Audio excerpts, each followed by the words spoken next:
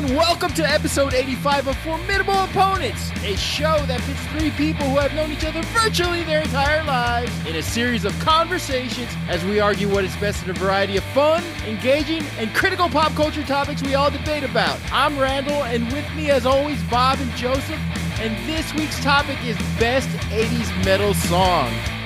Headbangers rejoice, we have you covered today. If you ever wore a band patch on your denim jacket and had a cholo in school detention ask you, hey, are you a rocker? This episode is for you. Heavy metal has a rich history steeped in blues, psychedelic, and acid rock. Many have written the genre off as loud noise. Critics condemned many of the early acts, but that was not surprising, seeing as that most critics were old and out of touch. Think about many of the bands that have been influential mainstays. Metallica, Led Zeppelin, Black Sabbath, Iron Maiden all occupy not only a huge space in rock and metal history, but in its present and its future as well. Bands will forever chase ghosts, and maybe because the 70s and 80s were just a more metal time. We're here to speak about the latter decade, but good metal is what you discover when you're young, and for us it was the 80s. An era where we had milk with hamburgers during high school lunch at 11:30, dissected a fetal pig in biology at 1, and watched the saucy version of Romeo and Juliet at 2 p.m. in English class. And we went home to our VHS recording of Headbangers Ball. A common thread that you'll find with most of these groups is rebellion and rejection. A huge common thing is that the collective intelligence to get people moving, thinking and at times angry, always wanting louder, better. Yeah, that's metal. We have evolved, but metal since its inception has been at the forefront, debunking the closed-minded, giving the collective finger to elitism. Metal is a tribe, a collective. It's a thought and it's a purpose. This week, we dissect those purposes from the modern conventions to the historic loud legacy of an underdog genre, a decade where many say modern metal was born. This week, Formidable Opponents debates and discusses Best Metal Song. As always, I'm joined by two guys who thought Judas Priest breaking the law meant not rewinding their VHS copy of The Land Before Time before they returned it to Blockbuster. Bob and Joseph, how are you guys doing? Nobody really returned movies. You said that. Yeah, that whole opening should have. This is metal, Randy. Yeah. This is metal. Like, you should have talked a little bit louder. Get a little grunt in your voice. We gotta. Yeah. And another bone to pick. Get your inner fucking. What's his name? Sandman? No. Mr. Sandman. Jesus Christ. This is not going to be it's good. Judas Priest, not Jesus Christ. Get your Rob Halford, exactly. Get your inner Rob Halford going. I'm sorry, I interrupted Bob. No, I was gonna agree. We made a post, or Rand made a post on our Instagram page today, and he called, "Get ready for a fun and lively discussion tonight." And there was some metalheads like, Fuck that. Fun and lively. Not listening to these jerk offs. I actually just saw that and I was like, good. I like to swipe it through the bands. Yeah. Great. Fun Motley fucking crew. What the fuck? Everything was good up until that. We're talking early 80s too. I don't know. There's too much lip gloss going on. Welcome to a delightful discussion on heavy metal. A delicacy to your ears. So guys, how are you guys doing? It's been a couple of weeks. How's everybody doing? Been a while. You know what? This is a topic and a subject and a genre that I really enjoy. I'm glad we're finally getting started with something like this. Hopefully we're going to continue it and make it a decade thing like we've done with some other topics. I feel like this is a good start. I wanted to start with the 70s, but I do realize that might be a different discussion, and we'll probably talk about that another time, because the 70s, I don't look at 70s like the 70s bands that we love as far as rock and hard rock. I can't call them metal. Yeah. They influenced a lot of the great bands that I like today and bands in the 80s like that we're going to talk about, but I can't really call them metal. So I just appreciate the start and where it gets its thing. But I'm really, I think this, like I said, is a great way to start. We'll start off light before we get into the 90s and the 2000s, and then that's where I'm going to scare everybody. So I was my wife like how you whispered that. My wife had asked me, what's y'all's topic this week? And I said, oh, best 80s metal song. And she kind of looked at me like, yeah, that's one I'm going to skip, you know? I said, hey, if Sharon stood by Ozzy during Bark at the Moon, you're going to listen to this episode, all right? So, you know, and I put a lot of hashtags on that Instagram post. So, Joseph, you might find a cousin or a date or something. So, we're going to get some people. Wait. And they expect it to be fun and lively, motherfucker. Fun and lively in their discussions. So you answer back their DMs very nice. Anyway, let's get this going now. Let's get it going. Let's go opening questions, guys. What made the 80s such a unique and groundbreaking era for metal? We'll start with you guys.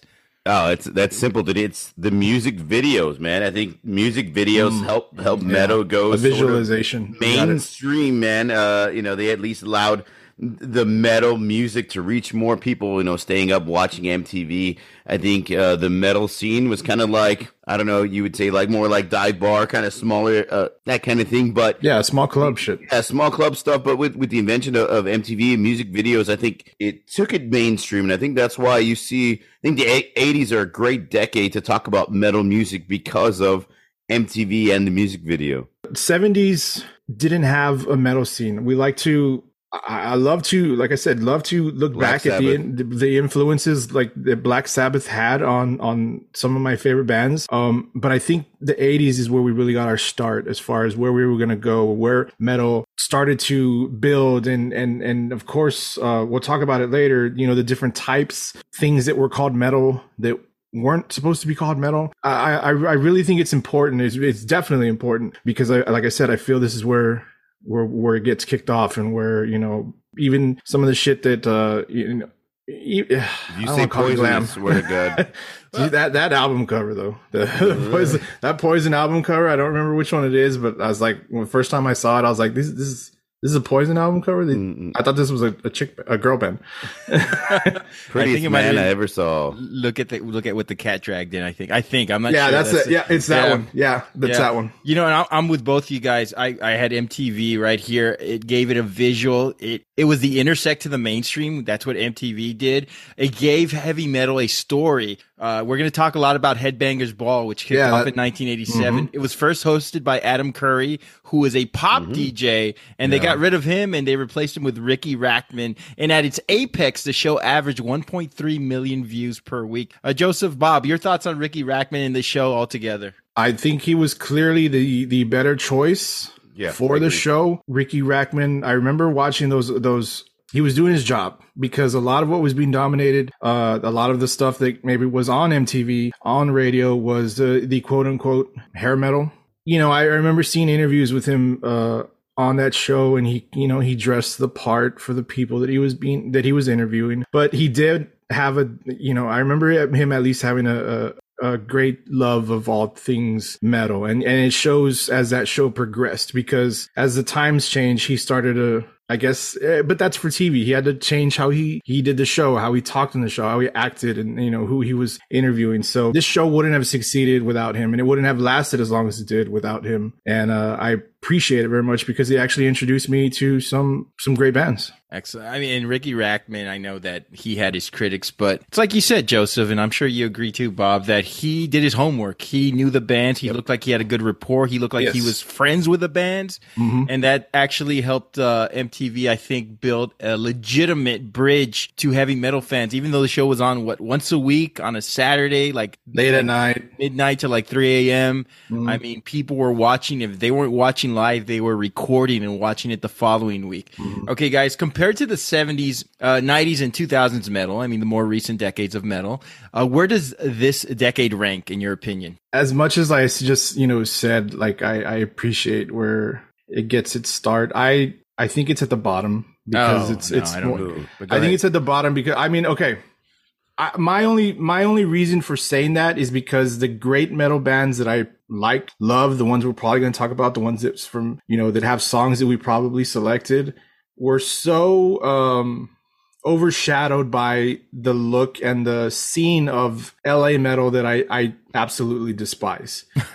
So it's we'll get to that. I mean, I think it's, to me, because of that, I think it's at the bottom. I appreciate it. Like I said, it got it. A lot of what I like today got its start or got its influence from these bands, the ones we're going to talk about. So, but I'm really into, because the '90s were a little bit heavier. We'll talk about that another time. But '90s heavy metal was to me heavier and harder than '80s metal because of MTV, and like we mentioned before. I think it's probably the most important decade for metal music, as far as I get where you're coming from, Joseph, because you don't like a lot of the quote unquote metal music, but then again, I don't consider hair metal. Yeah, if that makes any sense. I don't consider very small subset of that era, though. Yeah, I don't consider bands like Poison, but it had a Motley Crue and Cinderella and Rat, and they're hard rock bands, or they're rock bands of the '80s. I don't consider them metal. I think metal has a certain tempo, a certain sound. And I know there's variations of it, but I think for it to be heavy metal, it can't have such a poppy tune, if that makes sense. And I think a lot of the '80s bands that they kind of get lumped in, oh well, that's just a hair metal phase, and I don't think it should be labeled as hair metal. I'm probably gonna get a lot of shit from that, but I think it's that I get that that's why they called it, because of the glitz and glam and Aquanet and all that bullshit. But I think that rock, if you call it '80s rock, that's what it was, man. I don't consider it metal. We have a whole glam metal question at the end, so we'll talk more about that. But throwing it out there, I mean, like '80s. I mean, it brought us thrash metal, speed metal, doom metal. Like it gave us a lot of different variations. Hair metal, of course, they want to throw that shit in, but it brought us a bunch of different variations of metal, and I think it's really important because it kind of took it mainstream. It wasn't just the shit that your cousin that always wears black, listens to in his room late at night. It was the shit that you could like jam to on MTV late at night and put in your fucking car if you.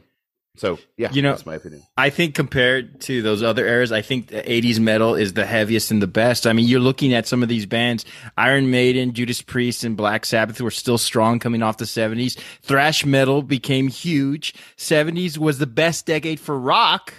But '80s, I think, for metal, I mean, '80s they were so prolific with the thrash. Bob, you mentioned the black metal, the death metal. '90s gave us grindcore, it gave us tech, and then, of course, doom metal started getting really popular. I don't want computers and chanting in my metal songs, but so the '90s weren't a very good era for me. Just spandex. Yeah, I mean, but who did great metal in the '90s? I mean, Pantera, Sepultura, Machine Head. I think '80s influence on metal culture. We just talked about it. Headbangers Ball. And you looked at the pop culture, Beavis and Butthead, Wayne's World, Bill and Ted's Excellent Adventure, Airheads, all these metal influences. Somebody's ESPN just updated. Sorry.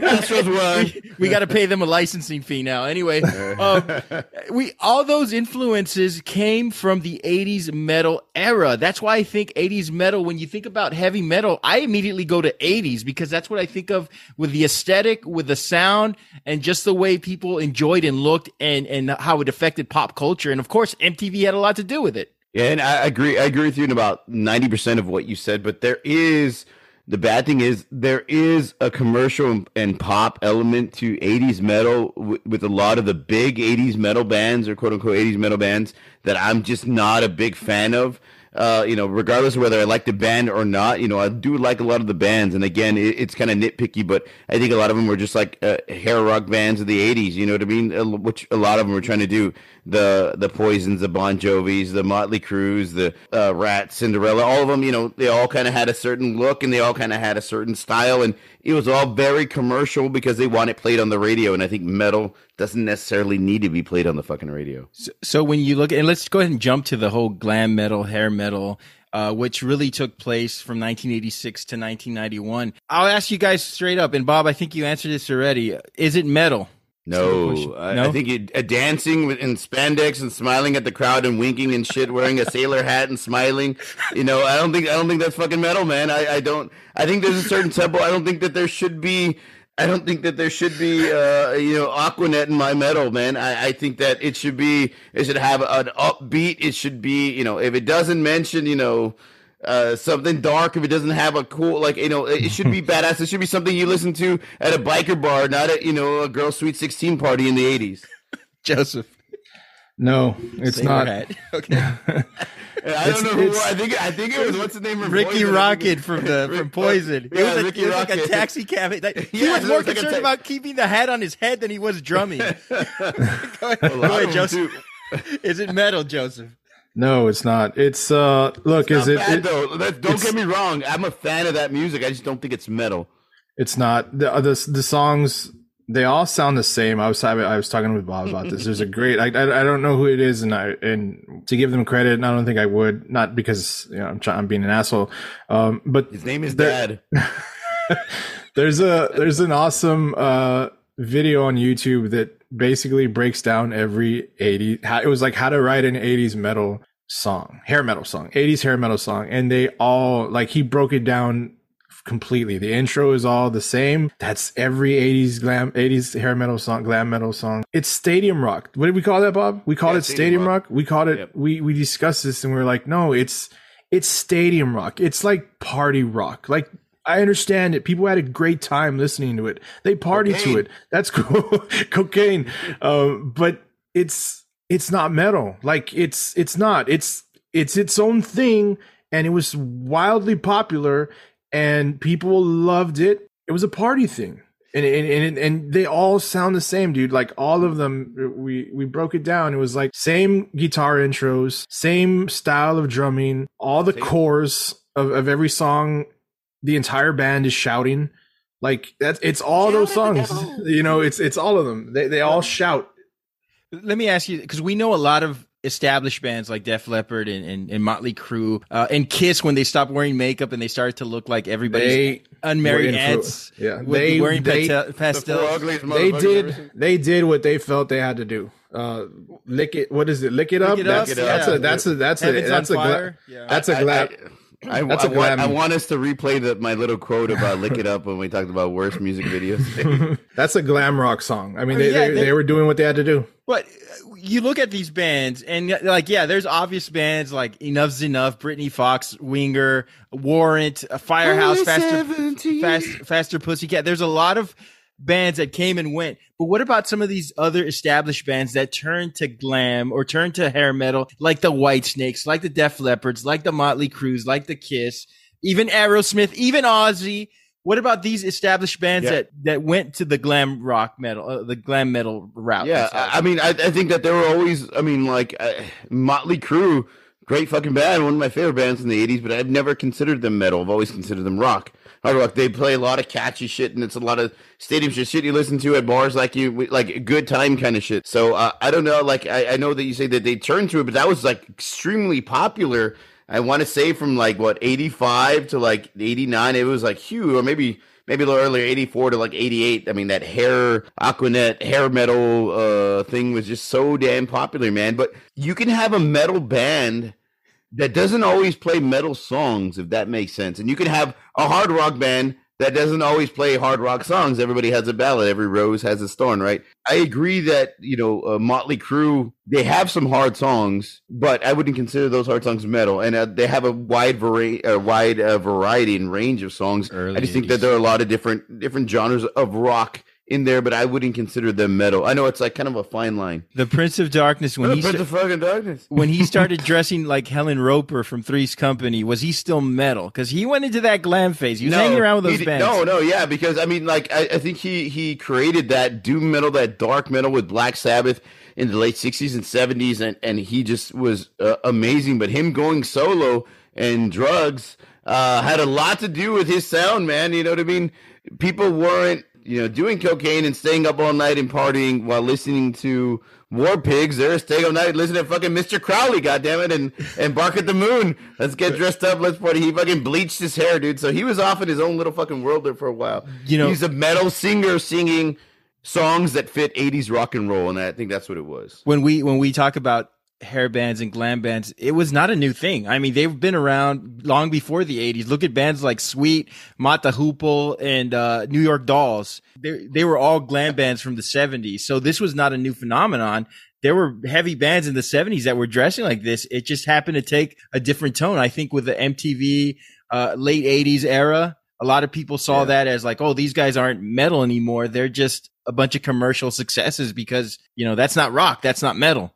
Yeah. I think being commercial had a lot to do with it, man. I think now you couldn't just wear, the ripped black T-shirt and jeans and Converse and sing into a microphone. Now you had to you had to look the part, and I think these guys went over the top trying to look the part, so because they were on MTV and they knew females and women and all across the world were looking at them, and they wanted to show off and glitz up and look the part, so they could get more popular, get more girls, get more people to listen to their music and buy their records. So I think, like I said, MTV had a huge role in this hair metal scene in the 80s. And you make an important point, Bob, because it was to open up the fan base. There weren't a lot of females listening to thrash metal. There weren't a lot of younger people listening to thrash metal. When I say younger, immediately being influenced, 12, 13, 14 years old. I think these bands were commercial successes because they were attracting, younger viewers, They were attracting, the female fan base. So therefore they were making money off this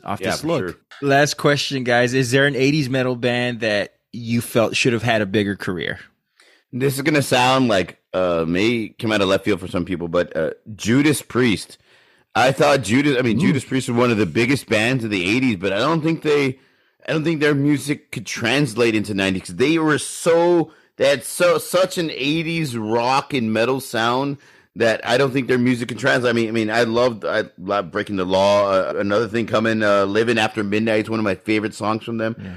And I just don't think that their music can translate into the 90s. Like a lot of bands, couldn't do because, 90s kind of hit the alternative and grunge and that type of thing. But I hope that they would be bigger. I know it's going to sound stupid because they're a huge fucking band and, still probably selling out arenas. Yeah, selling out arenas and all that. But I wish that they had put out like great music in the 90s and like still moved on. I think they just got over, like most 80s bands, they got overthrown by grunge and alternative rock. Everybody that I looked at, or everybody that I'm gonna mention or whatnot, had pretty good careers for the time. I mean, if they wanted to have better careers, they could have gone the route of the glam rock thing. But no, I think everybody was happy with what they did. I think the thrash scene and the heavy metal scene, they stayed true to what they wanted to do, and they didn't care if they were as successful as a Motley Crue. I think Whitesnake.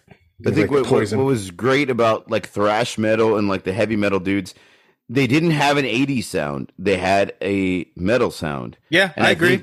I think that a lot of the bands that couldn't translate into the 90s and afterwards, they made their music so 80s, which is not a bad thing, man. I mean, I love 80s music, one of my favorite decades of music, especially if you want to have a good time. But I think that the thrash metal bands and like the heavy metal bands, they didn't sound like 80s music or 80s rock. Like it just sounded like metal. So I think that's why those bands were able to thrive and continue their music into the 90s and so on, because they didn't have a particular sound of the decade, if that makes sense. My quick answer to that, I thought Rat would have a bigger career. Round and Round was such a punch in the face. I thought he had a great voice.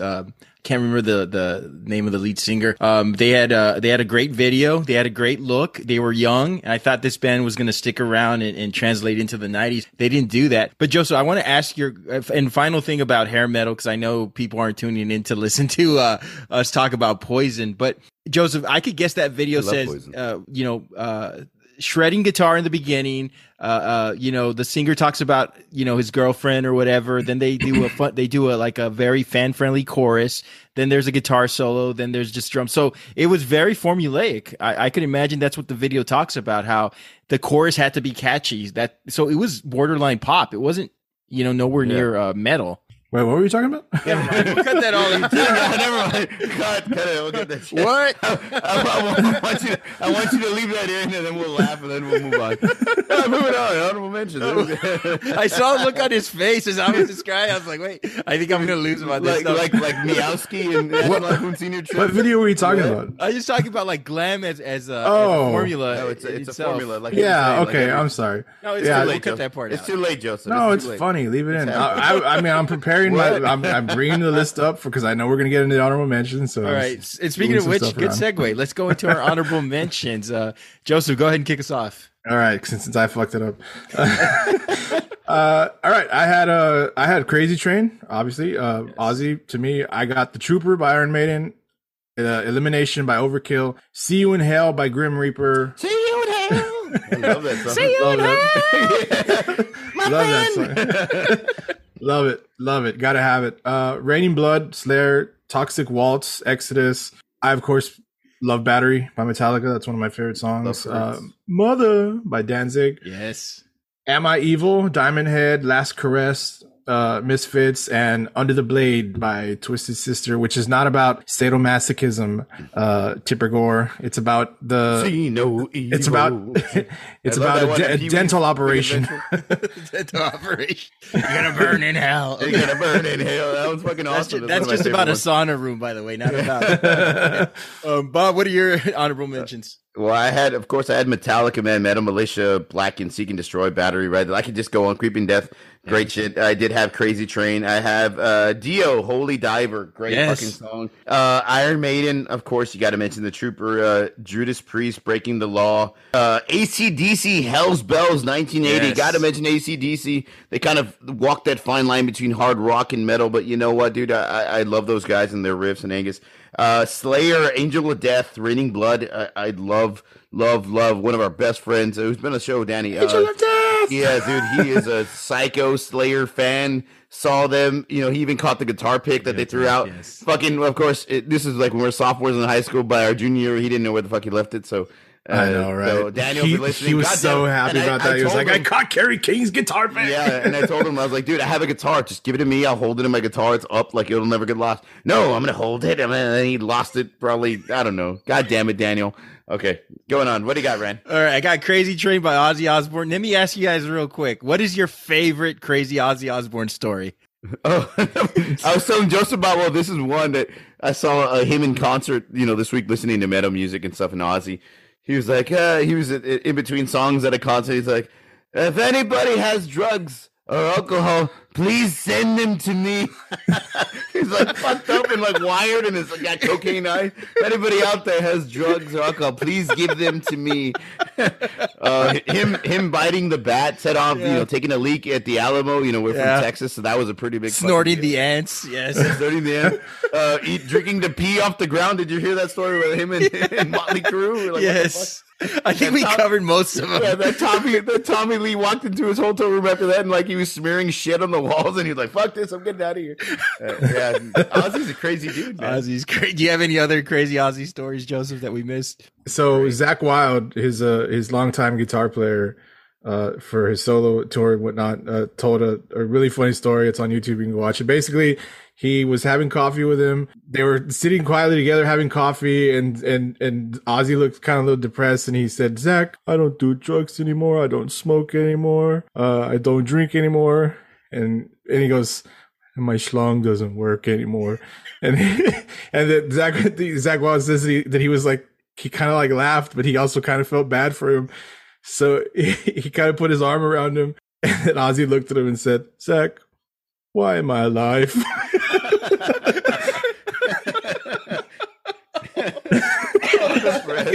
Time out on that one, man. That's funny and sad. Okay, go to YouTube and search Zakk Wylde Ozzy Osbourne stories. I think he's got like 2 or 3 videos, at least 3, where he tells Ozzy stories, and they're just hilarious, like hilarious shit. Breaking the Law by Judas Priest. The way Rob Halford moves his shoulders, like, I mean, it's so hypnotizing. It's a beautiful thing. I have Mother by Danzig. You know how in baseball they let batters pick their walk-up music? This song is perfect for that, or for a true crime documentary about a heinous murder. Either one. Great song for that. Holy Diver by Ronnie James Dio. He invented the hand horns. A lot of people didn't know that. He said he got it from his Italian mom or grandmother who would put a hex on people. And F you, Gene Simmons. Exactly. I always feel like you should be listening to the song, riding a horse Simmons at night. The tongue thing a little too much. Yes, this song is just incredible. Angel of Death, Slayer. I know it's a controversial song. I won't go into that, but I often listen to music for this podcast for the research purposes, because it takes me an hour to get to work. I put this song on. I had forgotten how heavy it was. I got to work in 4 minutes and 51 seconds. Okay. Cause the song is heavy. A few Slayer CDs and cassettes back in my day. I had Metal Health by Quiet Riot off the Metal Health album. That was the first heavy metal album to reach #1 on the Billboard chart. So that's important. That's why I put it there. Shout Out the Devil by Motley Crue. I know we talked about Motley Crue as a glam band, as a rock band, but back in their early days, I mean, Shout at the Devil was heavy. I used to be deathly afraid of this song. My cousins used to play this song to get rid of me because I was the runt of the group. I remember these were the same cousins who made me shine their shoes because they fooled me into thinking I was auditioning for a Shoe Shine Boy for a Bruce Springsteen video. So they used to play Motley Crue Shout at the Devil because I used to cry and run out of the room. Bonded by Blood by Exodus. It's fast and heavy. It gives, everybody gives a lot of reverence for early Metallica bringing in thrash metal to prominence, but Exodus was right there at the start. This, the song that this album comes from was delayed. So it was a huge setback for Exodus, Joseph, and Metallica took the thrash metal crown and ran with it, but Exodus was right there. No, I mean, you can. I'm kidding. You can listen to Exodus song 80. You know, there's stuff in the 80s, and it's right on par. I mean, I'm not gonna lie. I mean, I love Metallica. Who knows what would happen? Because you can listen to, like I said, any Exodus song, and if you don't know anything like about Metallica or Exodus, you can play them songs side by side and ask them like who's who. And if you don't know anything about them, you'll be like, oh, well, they're the same band. You know, they're just kind of right. Everybody knows everything about Metallica, Joseph. As far as they the just riffs. released their, what is it, their 8th album, 7th album? Eighth. 8th. 10, going on like 12, 14. Sing My Battleship. I don't know what number, but their newest one, 72 seasons. Dude, but a big congrats to Metallica for releasing another album at their age. Still rocking hard, man. I love that about them. I was a big fan of Hardwired, and we were fortunate enough 2 days ago on Friday they released what's the name of their new album, Joseph? 72 seasons. 72 seasons. With their number one single was Lux Eterna. Lux Eterna, dude. Badass, dude. That's part of the reason where we're talking about metal. We're also celebrating another Metallica album. Joseph and Bob, you both have listened to it already, right? Uh-huh. Give us your 10-second review. Okay, I told Joseph, and me and Joseph were ready for fisticuffs on Friday. It's not as hard as as it used to be. They're 68 years old. I know. No, they still rock out, man. There's a couple of songs that I'm a real big fan of. I'm one of those people that needs to listen to an album a few times in order to kind of like get into the songs. You know, it's hard to listen to the album at work when people are bothering you and you're trying to listen to both. But I mean, it's a great album. Hardwired to Self-Destruct was such a heavy fucking album in 2016. And like, I'm trying to compare it to that, but that one I was just over the moon about. So, you know, it's going to be hard to live up to that expectation. But it's a very good album. Quick review, Joseph. Bob wasn't quick. No, thank you. That's right. He will be after I edit it. So, you know, we talked about, like Bob said, we talked about it. This is the fun and lively part. We talked about it real quick. I agreed with him too. I said, you know what? I'm a fan. I love Metallica. There are at least 5 to 6 songs that I really do like. I think that they went back to the thrash roots, like Bob said, with Hardwired to Self-Destruct. And I think maybe with this one, they didn't want to just do another Hardwired. So there's songs that are like, fast paced, heavy, and definitely thrash. And then there's some that are mixed in a little bit with some kind of like Load album, right? Yeah. Some more slow tempo, but I mean, I liked it. I do. It's not as good as the previous, but I like it. And I just got the vinyl in the other day. Let me wrap up my honorable mentions. We're still on honorable mentions, by the way. Jesus Christ. Radiation Sickness by Nuclear Assault. I Wanna Rock by Twisted Sister. I had Rocket Queen by Guns N' Roses. I know a lot of people don't consider them a metal band. I think that's a metal song. And pick whatever Metallica song you want and put it on my honorable mentions. They had 4 big albums in the 80s, so I want to rock. Everybody sing along. It's not metal. All right, so we're going to our selections. I'm up first. My selection for best heavy metal song of the 80s is Run to the Hills by Iron Maiden. Why I enjoy this song, aside from the fact that it's awesome, I'm a sucker for songs that teach me about American history. Bruce Springsteen's Born in the USA taught me everything I needed to know about the Vietnam War. Michael Jackson's Beat It taught me everything about the ongoing problem that inner city gangs were causing by plaguing our streets. I was just about to say, be careful with what you say after that. So Run to the Hills is no exception, as it teaches us about the Native American, it teaches us about Native American history. Seeing that this song is about Native Americans, and according to my 23andme.com profile, 25% of me understands the importance of these words. Anyway, my pick, Run to the Hills by Iron Maiden. who, by the way, narrated a Native American history better than my 11th grade history teacher. He was a hell of a junior varsity golf coach, though. Bruce Dickinson's voice, and we talked about this, Bob, before the show. That's Bruce Dickinson, not anybody's old high school football coach named Dick Dickinson. It's Bruce Dickinson. How do you get more metal than that scream? He doesn't have a lot of range and versatility, but that's power in the voice. He sings with undeniable, pure metal power, and I love it. His vocals are impeccable. When anyone does the metal scream, you are essentially mimicking the man who perfected that shriek, and that's Bruce Dickinson. Eddie Munson would agree that this was a very metal pick, I think, because it just falls in line with just pure 80s heavy metal. I'm going to give Iron Maiden the credit for the cerebral aspect of this piece. Anybody can scream about gore or horror or war or whatever. Once again, they are teaching us about history. This song documents the colonization of the Americas, first by the Europeans, then by the Americans, and then the perspective of the Cree Indians and the American cavalrymen. We learned more from them than our teachers. Good metal teaches is what I say. The stereotype of metal bands being for burnouts, for slackers, for losers, for idiots was rebuked by bands like Iron Maiden. They were adroit, and this song is about resistance and overcoming odds. And what is more metal than that, I asked. The construction of this song is brilliant. First verse, the perspective of the Native Americans. The second verse, perspective of the white man. The third verse is impartial narration. It's just brilliantly accompanied by heavy guitar, the wah-wah pedal, and the solo pulse-pounding bass, the drums sounding like galloping horses. Everyone is on their A game in this song, and that's why I love it so much. What are you guys' thoughts on this song? I don't have to say anything. I think you just, every real metalhead's like, Jesus Christ. I'm just kidding. I run for your life. The Cowboys and Indians. I thought that was, that's different. Most bands at that time were just doing like concert style, music videos of just them playing a live performance. I personally think that Trooper was the way to go here. It's more of a metal sounding song. This song is definitely metal, yes, but I think that it just rocks a little bit harder, going with Trooper. Just my personal preference. Now, Iron Maiden is one of the biggest, if not the biggest 80s metal bands, in that decade. And they're, crazy big fan base, selling out stadiums. Their lead singer, Bruce Dickinson, just amazing. I heard he was kind of a dick, hence the Dickinson. Name. Yeah. Anyways, I think that they're the most commercial heavy metal band of that decade, man.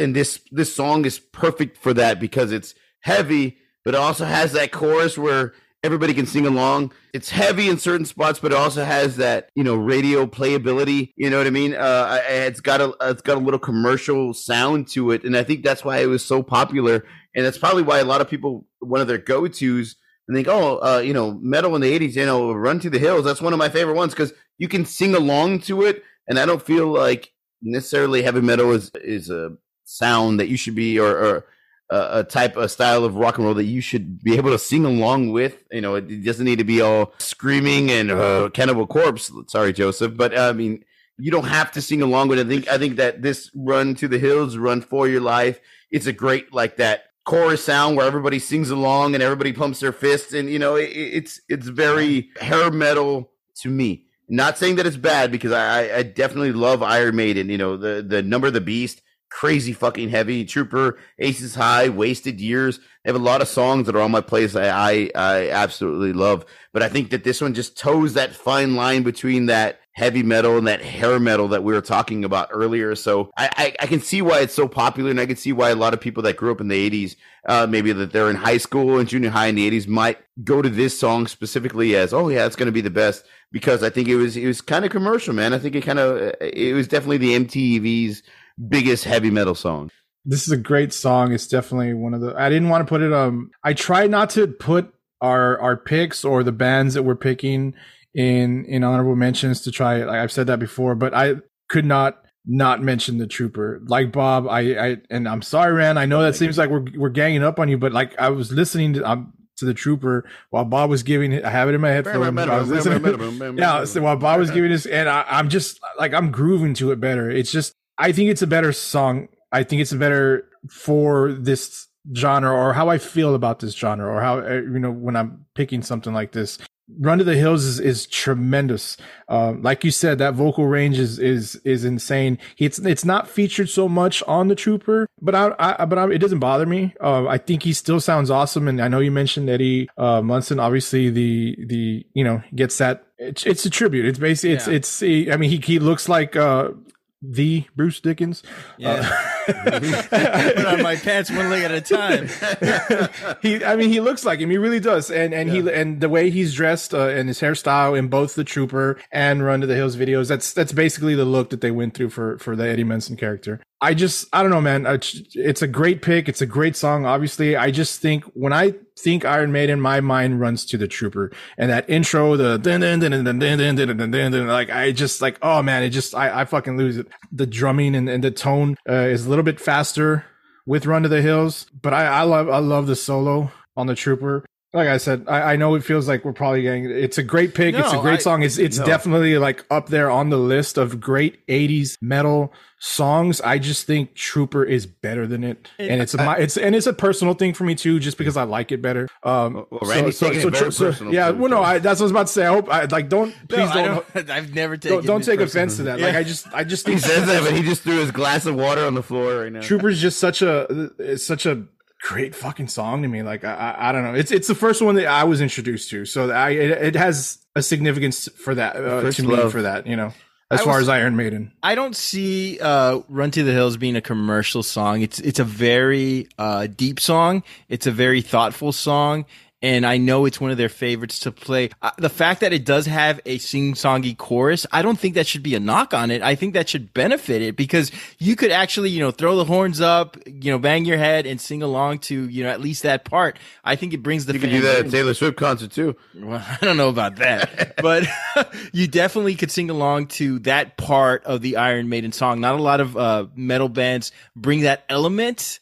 But this song does. I think the video was great. I think they rocked out. I think you can't sleep on the guitar solo. The drums are amazing. Sound like horses galloping. I mean, I love the song. To me, when I think of metal, I think of, so many bands, including the two bands you guys are about to debate as well. But I mean, this song for me just speaks early 80s heavy metal that set the tone. But that's just my opinion. I agree with that 1,000,000%. They sound like an 80s metal band. Like if anybody's like, what does 80s metal sound like? You'd probably play them Iron Maiden because they have a very specific 80s sound to them. Let me ask you a question, Ren. When you first heard the song, were you swayed by the intro or were you like, what is this? Because I mean, that intro's it's different, Yeah, it is different. The opening. It's definitely not a metal opening. Yeah, it's different. You do have to be patient with this song. Yeah. And then when it builds up, all my girls. The thing about this song, I think the genius about it is that it starts building up. It's like, he goes into this, he shifts narration, and then the chorus is the same for both the Native Americans and the settlers who were running them out. So it's a story that goes back and forth. So you really have to be cerebral about it. And that's why I love it, because I think you have to think about this song and it's not just, it's you got to actually think about this shit, It's a great Thanksgiving song is what we're trying to say, folks. Exactly. Exactly.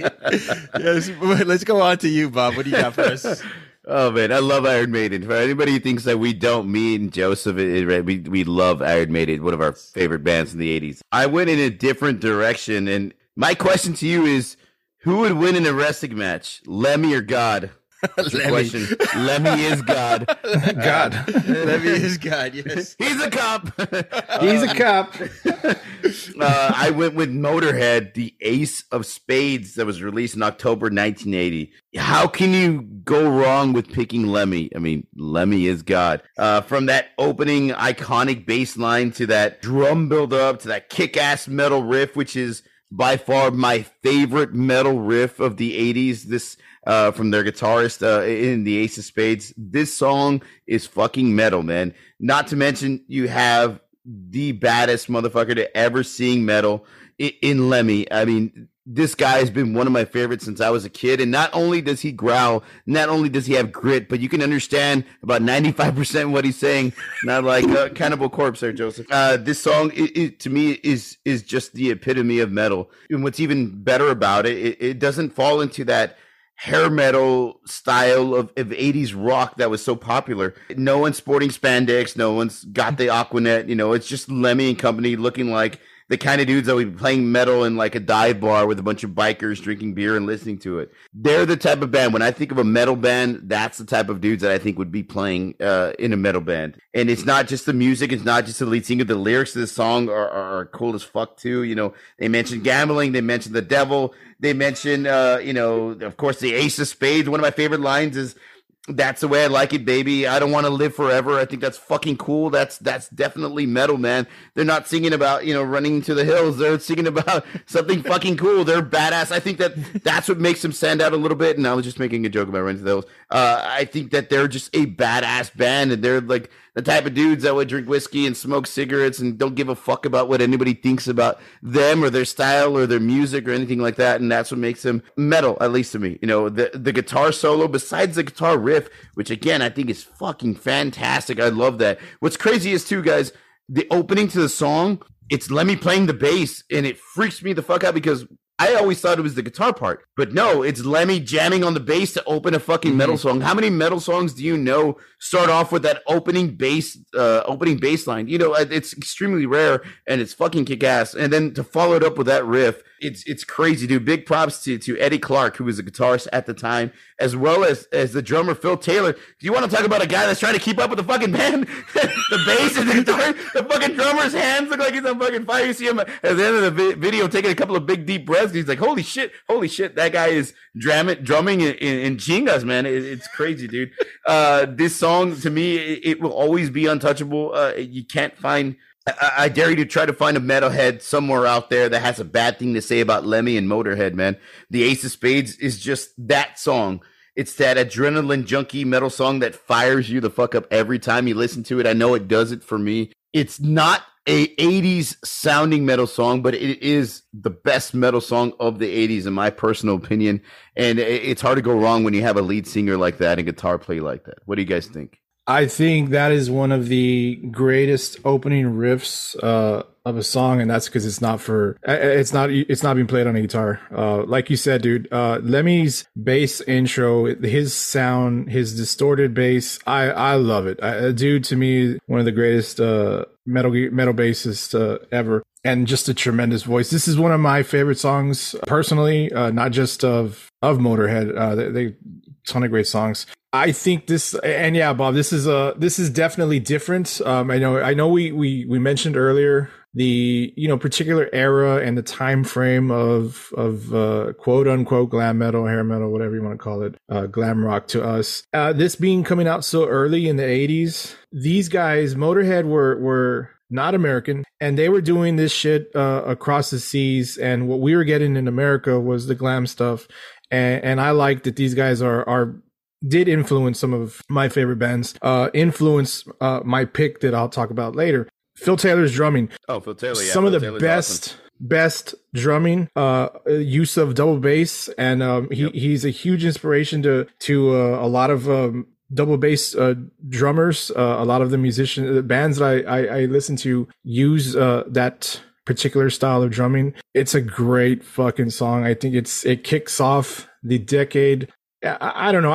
It's hard for me to say how I would have responded to music had I been listening to this, because early 80s. Well, I wasn't born yet, but if I was a teenager or a young adult in the 80s when this stuff was coming out, it's easy for me to say that I don't like the glam stuff because I'm such a fan of what I'm a fan of, and I appreciate the influences like Motorhead to that. But the way I look at it now, like, I wish that the 80s were more... This is what was more the thing in the 80s. This sound, stuff like this, stuff like Iron Maiden, than what's particularly known for, I guess, 80s metal when you search 80s metal and things like that. I think this is a great pick, man. It's hard to argue against it. It's definitely a banger. Oh man, it gets you going. Pump that shit in your car. Talk about getting to work in 4 minutes, man. Yeah. I mean, it is speed. It is power. It is, It's a great song. Like I said, it's a little early in the decade, but man, it's definitely a tough one and definitely a memorable one of the decade. Ren? You know, I didn't know this was an 80s song until you brought it. I always thought this was like from the 70s, and it was like a late 70s, like just banger. Like, but it's a great song. I think Motorhead, like they say, if they moved into the house next to you, your lawn would die. The Ace of Spades, it's a sick song. I prefer Ace of Base. Don't sleep on All That She Wants, but Ace of Spades is good too. Another baby. She's gone tomorrow. This is Motorhead's most famous song. It's about gambling. It's about risk. Lemmy recalled writing the song in an interview with a magazine in February of 2011, I should say. Ace of Spades, he says, is unbeatable. Apparently, it's unbeatable, he says. But I never knew it was such a good song. Writing it was just a word exercise on gambling and all the cliches. I'm glad we got famous for that rather than some turkey of a song. But I sang the 8 of Spades for 2 years and nobody noticed that was the name of the song, the 8 of Spades. But you can't understand what he's singing in the song. He's just, Lemmy's voice is, come on, undeniable. It's pretty iconic, yeah. It is, yeah. You can't go wrong. He might not, carry a tune, but holy crap, he's metal all the way. This is definitely a pump you up before you work out music. Put on your New Balance, stretch out those hip flexors, man. You're ready to go for a nice long run. When you play this song for a few seconds, you forget how old you are. Your neck quickly reminds you, but for a fleeting second, you're back being young. Bob, you're touting their style, their lifestyle. Sad fact, none of the musicians on this song are alive. It's only been a little over 30 years. Everybody in this band is dead. So, I don't know. I guess they live metal, so don't tout. We don't agree with anyway. That's metal, sir. They didn't stop so they could do fucking Pilates and shit and, clean themselves up and hard until the end.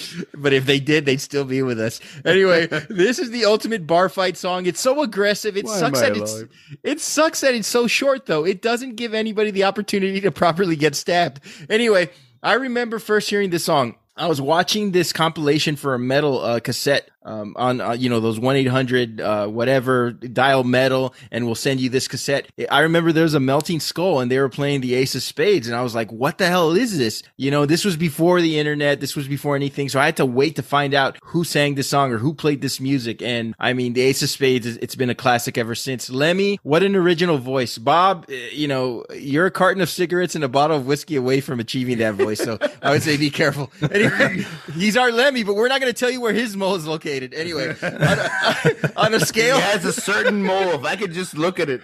Was that Porky's? Porky's, yeah.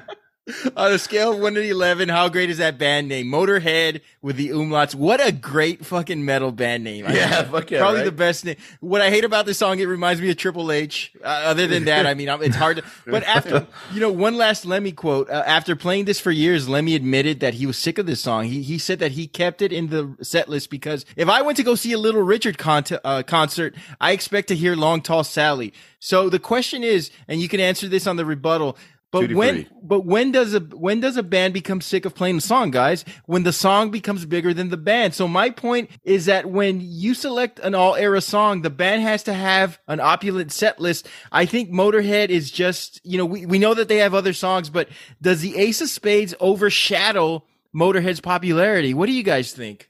No, I think it like shot them in popularity, if anything. You know what I mean? The great thing about it is that it may be a song that they hate to play because they played it so many goddamn times, probably request so many times, but it's not commercial, and that's what I love about it. They didn't have to go the 80s route, a popular route, in order for their song to become popular. They were doing their own fucking thing, and then that song just skyrocketed and went nuts with fans. So that's what I can appreciate about it. Joseph, you're final. You're the last one up. What do you got? So for this topic, I chose a song by one of my favorite bands. Surprise, surprise. I chose Metallica's Whiplash. First single from the band's debut album, Kill 'Em All, released in 1983. 83 was mostly dominated by pop music, lots of Michael Jackson, The Police, Hall & Oates. Most of what was getting the attention as far as, metal is concerned at the time was what I deem hair metal stuff. The LA scene, as it's been described, was, what it was all about. This song is so far from it. And that's what I love. It's what I believe the real metal of the 80s sound is. The thrash sound, the speed metal. We've talked about metal a lot, the term metal, and how it's, how liberal it's used, throughout this decade. If you search the term 80s metal on Google, Apple Music, Amazon, YouTube, you name it, whatever, you're going to get a list of stuff that's mostly like Motley Crue, Def Leppard, Whitesnake, Poison, and whatnot. Striper, things like that. And that's not what, like how we've already said, that's not what metal is to me. I said those are stadium rock. It's glam rock. Its intention is written in the lyrics, and that's cool, man. That's what they wanted to do. When I think of 80s metal, I think of Slayer, Metallica, Judas Priest, Motorhead, Iron Maiden, the bands that we've already mentioned. That's 80s metal. Everything about this song is fucking metal to me. The tempo, the fast guitar, speed drums. This is thrash metal through and through. It gets me super pumped. Honestly, look at the lyrics, and that's what I feel about this song. I mean, the lyrics are basically how describe the feeling I get, the feeling of what I believe anybody who enjoys this type of genre or who seeks out this type of 80s metal, it's how it makes them feel. Some quick quotes, late at night, all systems go, you've come to see the show. There's a feeling deep inside that drives you fucking mad. Adrenaline starts to flow, you're thrashing all around. That's how you feel, man. That's how this song makes me fucking feel. Like, I wish that you all were listening to it in your headphones right now while I'm describing this, because that's what I was doing for you. To listen to you to respond. Well, I was doing that for you. I listened to each song while you were giving it to help me see what you see. Anyway, he jumped on his bed and was screaming, "Run to the hills!" And his phone is. He jumped over his pillows. Yeah, we saw it. I really don't know how else to say it, man. This song speaks for itself. When I think of metal in the 80s, this is a song that I think of, this style, this Bay Area thrash sound. And I know we mentioned earlier, the whole Exodus thing, but you know, Motorhead was, not an American band, but man, that English UK metal sound, I think was awesome as well. I think it's in that it came out early enough to inspire bands like Metallica, the thrash scene, I believe. And that's why I'm so appreciative of it. But this song is really awesome to me. This is what I think about, like I said, when I think 80s metal. It's an influential song and style, the way it's played, to a lot of the great music that I listen to today. And it's so fucking good that even Motorhead themselves did a cover of it and won a Grammy. Isn't that fucking insane? Yep. And I know that, like, to Metallica was looked up to Motorhead and were very influenced by them. A crazy thing to them to see Motorhead do a cover of their song and have it recognized. Metallica would have never won a Grammy back in the days, but at least the song itself got some recognition from another great 80s metal band. That only heightens it just makes it 10 times better, guys. Metallica did get a Grammy, and Lars had that great line where, because the year before they lost to Jethro Tull, and he's like, "Thank God Jethro Tull didn't release an album this year, because they were like robbed." I don't think we really understood what metal was back in the 80s, and that's why this conversation and this topic is so important. We'll never stop, we'll never quit, because we're Metallica. Hell yes! What a great line. This is like 11 albums later. Yeah, and they were right. They were absolutely right. This is like the thrash Sgt. Pepper's. I mean, there was a song singing about a band, and they were singing about themselves. Metallica in their infancy, first single from their debut album. Do you guys remember that clip where Metallica is just coming out? Their album is about a month away. They're performing in a club in front of about 100 people, and James Hetfield holds up the album. He says, "This is our record. It's coming out next month." And I mean, wow. It's called Kill 'Em All. I mean, we're happy to kill all you tonight. 40 years later, right? This is when James Hetfield looked like one of the Children of the Corn, and now he looks like the Cowardly Lion. Anyway, little trivia. Kurt Cobain's favorite Metallica song is this, Whiplash. This is a group of thrash metal young guys showing off what they can do. It's prefacing what's to come. It's very raw. It's good, but it's very raw, right? It's weird, but it's really like a love letter to true metal fans. People in LA, Joseph, and you mentioned this, were more into the glam bands, the poppy sound. And when Metallica hit San Francisco, they found an appreciation there. That's where thrash really became alive for them. It's the birthplace. Yeah, absolutely. In my bone of contention, this song, and you mentioned this, covered a number of times, but most notably by Motorhead, whose version you said won a Grammy. Controversial take. I like Motorhead's cover better than Metallica's original. I will say that. Once Lemmy covers your song, it's not your song anymore. It's Lemmy's song. But seriously though, I mean, kudos to Metallica. It's not often one of your heroes comes back to cover one of your songs. It's such a rarity. This song seemed tailor-made for Motorhead, but Metallica's releases is also solid. Let me ask you this, Joseph. Most casual fans of Metallica, the Kill 'Em All album, which is a song that's most played or most noted? Let's start there. We got some microphone feedback when we were It's hit the lights. I was gonna say Four Horsemen. What about Seek and Destroy? Maybe. Well, To me, I think that's the most popular. you think so? I mean that as a serious question. Like I think Hits the Lights is their biggest song off of that album. I think it's not my favorite, but I think it's their biggest song. I think the reason I said because Horsemen I've heard used in more movies and things like that than any of the other songs off of this album. I always thought it was Seek and Destroy because I've heard it in so many movies. Really? Entrance. Well, yeah, I mean, music. you hear that, they could both. I'd say, yeah. I'm not saying you can go either way with them. And I'm not saying your choice is wrong because we had four Metallica albums in the 80s that you could have chosen a song from. Exactly. And so it was Whiplash, which is a great song. It's just different. It's not as, I could say, popular as some of the other Metallica songs. I mean, Whiplash is a great metal song, and maybe this is an unfair assessment. And I know mainstream isn't everything, but the notoriety of this song is buried under so many metal hits off Metallica's first four albums, all released in the 80s, that it's interesting that this is a song that would stand out on your selection because you could have had like 30 other songs to choose from, but this is the one you went with. Yeah, I was gonna double up on that. I think that you made a mistake by choosing Metallica, not because you chose Metallica, but because you chose Metallica, which is probably the biggest 80s metal band and probably the biggest thrash metal and rock band of all time. It's really difficult to pick one metal song that they did in the 80s and call it their best. It's like saying what is their best song of all time. It's a difficult decision to make,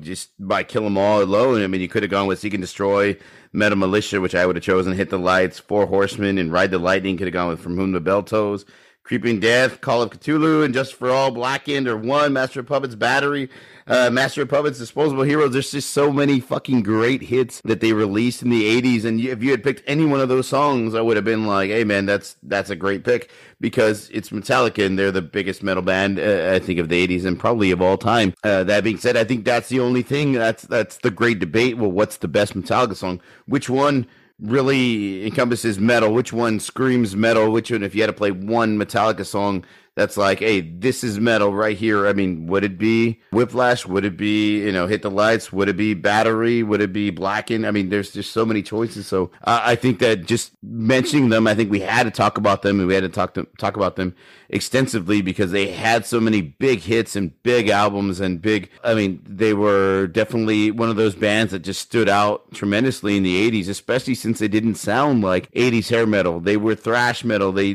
put that into the forefront, and they made it to where like people were like, no, I'm not listening to, Winger. I'm fucking listening to Metallica. You know what I mean? That type of thing. So I think that this is a great pick. Just picking Metallica is a great pick. If none of us had, it would have been a real big shame. So if it was me personally, I would have gone Metal Militia, but then we're just going with personal taste, right? Anybody, I mean, I'm sure like we're going to get 100 different takes from our fans about which Metallica song you should have chosen, but just choosing Metallica, I think that's the right way to go, man. I think they're the biggest shit.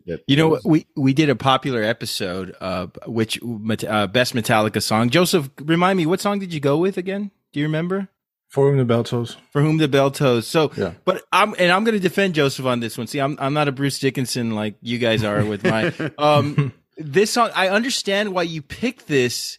And yeah, we could have the debate. Hey, you know what? There are 40 other Metallica songs, but this is thrash metal to its core, and it's very raw, and it's very fast, and it's very just, 80s intro. I don't want to say hairband, but heavy metal music. So I get why you chose it, because From Whom the Bell Tolls is very, popular, and it's not as fast and loud as the very raw Whiplash song. So I get why you chose this, because it is thrash metal. It is Metallica. It is their first song off their first album. So I get why you chose it.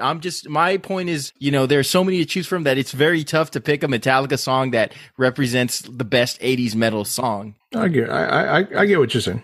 Yeah, but it's a good choice. Anyway, guys, final questions. Last thoughts about 80s I want to say hair metal. Last thoughts about 80s metal, guys. It's what I believe is the start of real metal music, real heavy metal in general. That's how I feel. I think this is where we got our start. This is where everything that I listen to today, everything, I believe it can all be traced back to this. And, this got its start from, great stuff from the 70s. So it's all a fucking metal tree, man. It's all a family tree of bands that, one here, one connection there that breaks off that and this and that. But I think 80s metal is definitely, the spark of everything after that. You're so poetic. Yeah, I agree 100%, dude. I think this is a great topic to talk about 80s metal. There's just so many different bands, a variety of bands, and so many sounds that, really inspired a lot of the later metal bands in the late 80s, early 90s. And then, of course, new metal, Joseph's favorite from the late 90s, early 2000s. So I'm a big fan of this decade. I'm a big fan of all of our picks and all of the bands that we mentioned. I'm sure one of these days we're going to do best 80s rock song, and we're going to mention a lot of the That's Motley a completely Crue. different thing. We did. We already did best 80s rock song. We did? Yeah. Yeah, we did it already. What was our picks? Fucking 90 episodes later, bro. It's harder. Two of us picked Guns N' Roses, and I forgot who. Oh, yes. Yeah. So I won that one, by the way. I forget it. You won. You can't even remember it. I don't even know the fuck I picked. No, but what I mean is 90 episodes. 90 episodes. It's a great decade for music, and I'm glad we got to talk about metal. It's 11 albums in Metallica years. Yeah. Yeah. But yeah, dude, great show, great pick, great topic. I can't wait till we talk about, 70s metal, which is my favorite decade of rock music, and then 90s, and of course new metal, which I'm sure Randy's gonna love. I'm not a fan of new metal. I will say I am a fan of 80s metal. You know what new metal is? I do. No, you don't. New metal is what the writers and TV stations called a particular sound of just metal in the early 2000s. They gave it the name. They didn't call themselves new metal. They didn't call them. It's just music, and I fucking hate that people call it new metal. We're gonna have to talk about it someday. New metal, and not NEWNU. We do encourage everybody to go back and check out our best Metallica episode. Check out our best 80s rock episode that is available. Rock as well, yeah. 90s, all of our rock episodes, and we'll be breaking down heavy metal decades in the near future as well. But the 80s was an important part of it because it gave it an aesthetic. It gave it, licensing on television. We got to see our heroes, even though it was late nights on Saturdays. It gave metal a face, it gave them a voice, and it gave them a prominence in mainstream. And that's why I think 80s metal, you might argue, is it the best sounding? That's up for debate, but I don't think you could debate that it's the most important decade for metal. That's just my opinion. Well, it's a fact. Anyway, okay, guys. We got it's lively and it's a fucking fact. we got 1 minute each. Anything you guys watch or want to share with the audience? It's a Mario. I saw Super Mario Bros. This weekend at the movie theater, man. It was awesome. It was funny. It was nostalgic. If you get a chance, if you have kids, especially, go check it out. Even if you don't, leave the kids at home and go see it. It's a lot of fun. Excellent. Joseph, anything? I saw the second murder mystery movie that Sandler and Aniston do together. It was okay. I thought the first one was better. If you got Netflix, you're looking for something to laugh at, you're definitely going to get some laughs out of that. Adam Sandler, I mean, we're all fans of him anyway. So I definitely enjoyed it. I just think the first one's better. I don't know if you're not familiar with it. It's the murder mystery. There's part 1 and part 2. They're on Netflix. Go check them out. I saw Air, about the best basketball player that ever lived. Yeah, dude. Yeah, it's a great movie, great pacing. Matt Damon kicked ass in it. I loved it. I encourage everybody to check it out. And so we're going to be a little spotty the next couple episodes because we have a couple of out of town things. Joseph, we're not recording next week because you're going to a Coldplay concert, right? No, not a Coldplay concert. You said Coldplay. Who are you going to see? I'm going to go see Cold. Cold, okay. Cold, okay. Coldplay, get the fuck out of I here. will try to fix you, Joseph. It's okay. You know what? Speaking of, Yellow is such a sexy song, Joseph. I don't give a fuck what you say. So I'm going to my first. Yellow's a great fucking song. Yeah. I'm going to my first show. The last time I was recently going through my archive, whatever, on Instagram, my personal account, and I had some stuff from September of 2019. It was Cold show. That was the last show that I went went to. with you on that one. You went to that one? Yeah, I Oh went yeah, to you were that there. one. Yeah, I was so there. that was our last show. That was my last show. I'm sure your last show, or I'm not No, sure. I went to Smashing Pumpkins. Oh, okay. Yeah. Well, that was my last show, September of 2019, and my first show since then is going to be them again. That's pretty fucking crazy. Excellent. I'm just like excited to go see live music. And I know we've said this before, like kind of just feeling like you can go out and do things again, finally. Yeah, no, give us a full report when you get back. That's our show, everyone. Listeners, we'd love to hear from you. Hit us up and let us know what your favorite 80s metal song is. Most importantly, let us know what you think about the show. You may reach us at formidableopponents@gmail.com. You can follow us on all forms of social media by searching for Formidable Opponents. We want to thank Creative Little Pill for her great artwork. Please follow her on Instagram at Creative Little Pill. Please rate and review us on Apple and Spotify. And join us next episode. We'll be back in 2 weeks. We're going to call a truce, and we're going to be discussing our best Chris Farley memories. So for Bob and Joseph, it's going to be good. And I can't wait to talk about it. Hopefully we'll hold back some tears because Chris Farley meant a lot to us. So for Bob and Joseph, this is Randall. We'll see you all next week. See you in hell, my friends. You remember that Lemmy appearance in Airheads where he's like, I was the editor of the school magazine. I barely understood what he said. I had to put the subtitles on. See y'all next time.